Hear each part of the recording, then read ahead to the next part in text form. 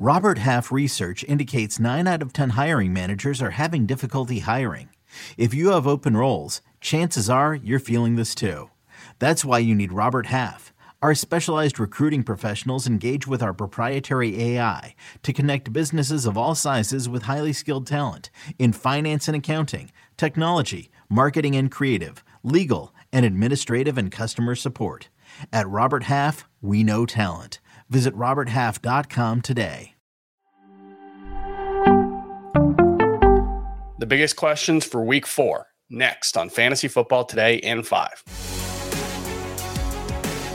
Welcome to FFT in 5. I'm Chris Towers here with Dave Richard, and we're going to talk some trade targets. But first, the biggest questions for week 4, and we're going to start with the rookie wide receivers who have been excellent. We've got 3 wide receivers with 200-plus yards through the first week for 3 weeks of the season.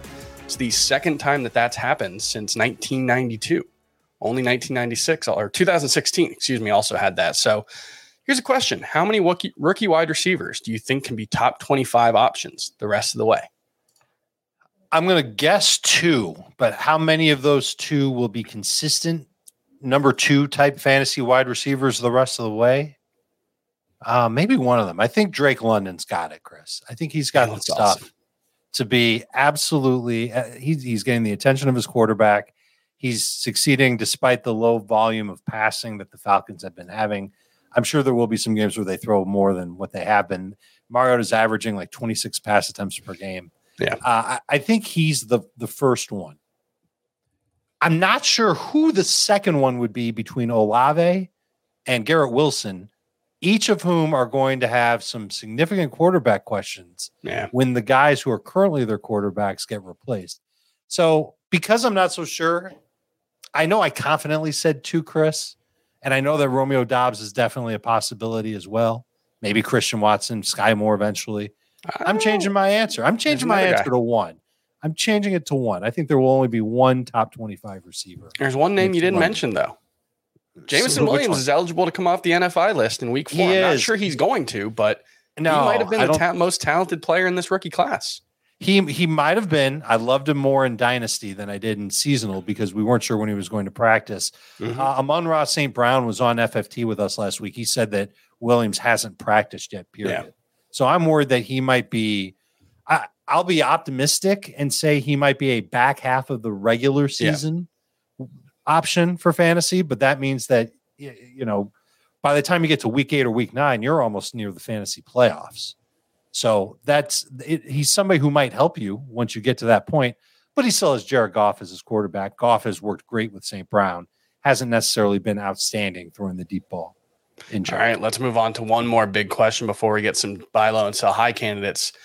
Is there any hope for this Panthers offense? Christian McCaffrey has been a disappointment. He's run the ball well, but not in the passing game. And then DJ Moore obviously has been, I think, maybe the biggest bust in fantasy football so far. Is there any? Give me some reason for confidence, please.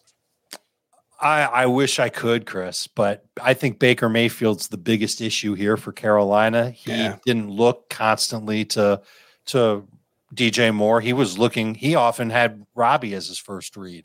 The offensive line doesn't do a great job of protecting Baker. Baker's off target when he does. Just last week, there were 4 throws of the 6 targets that DJ Moore got. 4 of them were off target. There were 3 other plays. Everything's overthrown. It's not just overthrown. Some are like lawn darts. It's really brutal. And I feel like Mayfield doesn't have any more touch on his passes. He might have it occasionally, but he doesn't have it all the time. There were at least 3 other plays where Mayfield had DJ Moore open, and I think Mayfield saw him and didn't fire. That includes the Laviska Shenault touchdown. That play, if you go back and watch it, Chris, the ball should have gone to DJ Moore. He was open further downfield. It wasn't a little screen to Viska that he got lucky with and scored a touchdown. There are times where Baker does make some great reads and good throws. I am worried about how often the Panthers want to let him throw. And when he does throw, it's not always on target. I think you've got to look at DJ Moore and cross your fingers that he can finish as a top 25 receiver this season. Yeah, I still have faith, but I've moved him outside of my top 24 for week 4 for sure. So that's the lowest I've had him this season. Let's move on to some buy low and sell high candidates. Dave Richard obviously has the trade values chart live on cbssports.com/fantasy/football if you want to check that out. for help making your trades. Give me one buy low candidate right now. I'll give you three, but I'll talk a little bit about Chris Godwin. I think Kamara's a great buy low. I think Cam Akers, I think now is the time for Cam Akers. But Godwin's eventually going to be back, and this Bucs offense, I really think is going to be okay. I think the offensive line will be mostly okay. And Brady, we should start seeing him turn the corner this week now that he has Mike Evans back. But he's eventually going to get Godwin. That guy's going to help be a league winner. Julio will be in and out of the lineup. Gage stepped up last week. He's going to have weapons, and if Godwin is going to be one of those weapons, then he's going to put up some huge numbers. So love the idea of getting him. Sell high candidates. There's James Robinson, there's Zach Ertz, and then there's Najee Harris. And I know that when you sell high on Najee, you're not going to get first-round value. You might not even get second-round value. And I think that's okay. I'm really nervous about what he can give fantasy managers moving forward. The schedule gets really tough. The offensive line isn't the biggest issue in Pittsburgh. It's barely an issue. A lot of it's on Najee, who just isn't as explosive as someone like Jaylen Warren, who ran better against Cleveland in week 3. So I am really nervous about Najee Harris, but there will be people in every league, Chris. They're going to need a running back. They'll see you offering Najee Harris as long as you ask for something relatively fair in return. Try and turn him into Cortland Sutton or Michael Pittman or even Debo. See if you can get Devontae Adams for him. You could, but I think it's going to take more than just Najee to get Devontae. People still really love Devontae, but there's going to be some people that really love Najee too, and they're especially going to want a running back who gets a lot of work, but when he's doing it against some tough defenses, man, I don't know if you can expect good things. The only thing I would say is that there is a chance that Kenny Pickett is actually pretty good. He looked good in the preseason, I thought. He did. And that's the possibility. If you're holding out hope for this Steelers offense, it's that they make the switch and Kenny Pickett is not great, but is just good enough. Mitchell Trubisky, I think it was worthwhile to see if Mitchell Trubisky could take a step forward. He didn't.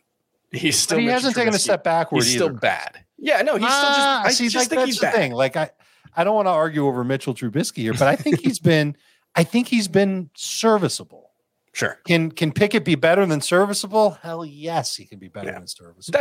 That's the point. Yeah, you're just hoping that this offense can at least be better moving forward if Kenny Pickett can be a first round caliber quarterback. So that would be the one thing when it comes to holding on to Najee Harris if you wanted to do that.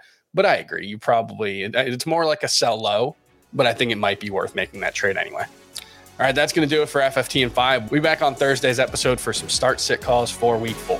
We'll see you next time.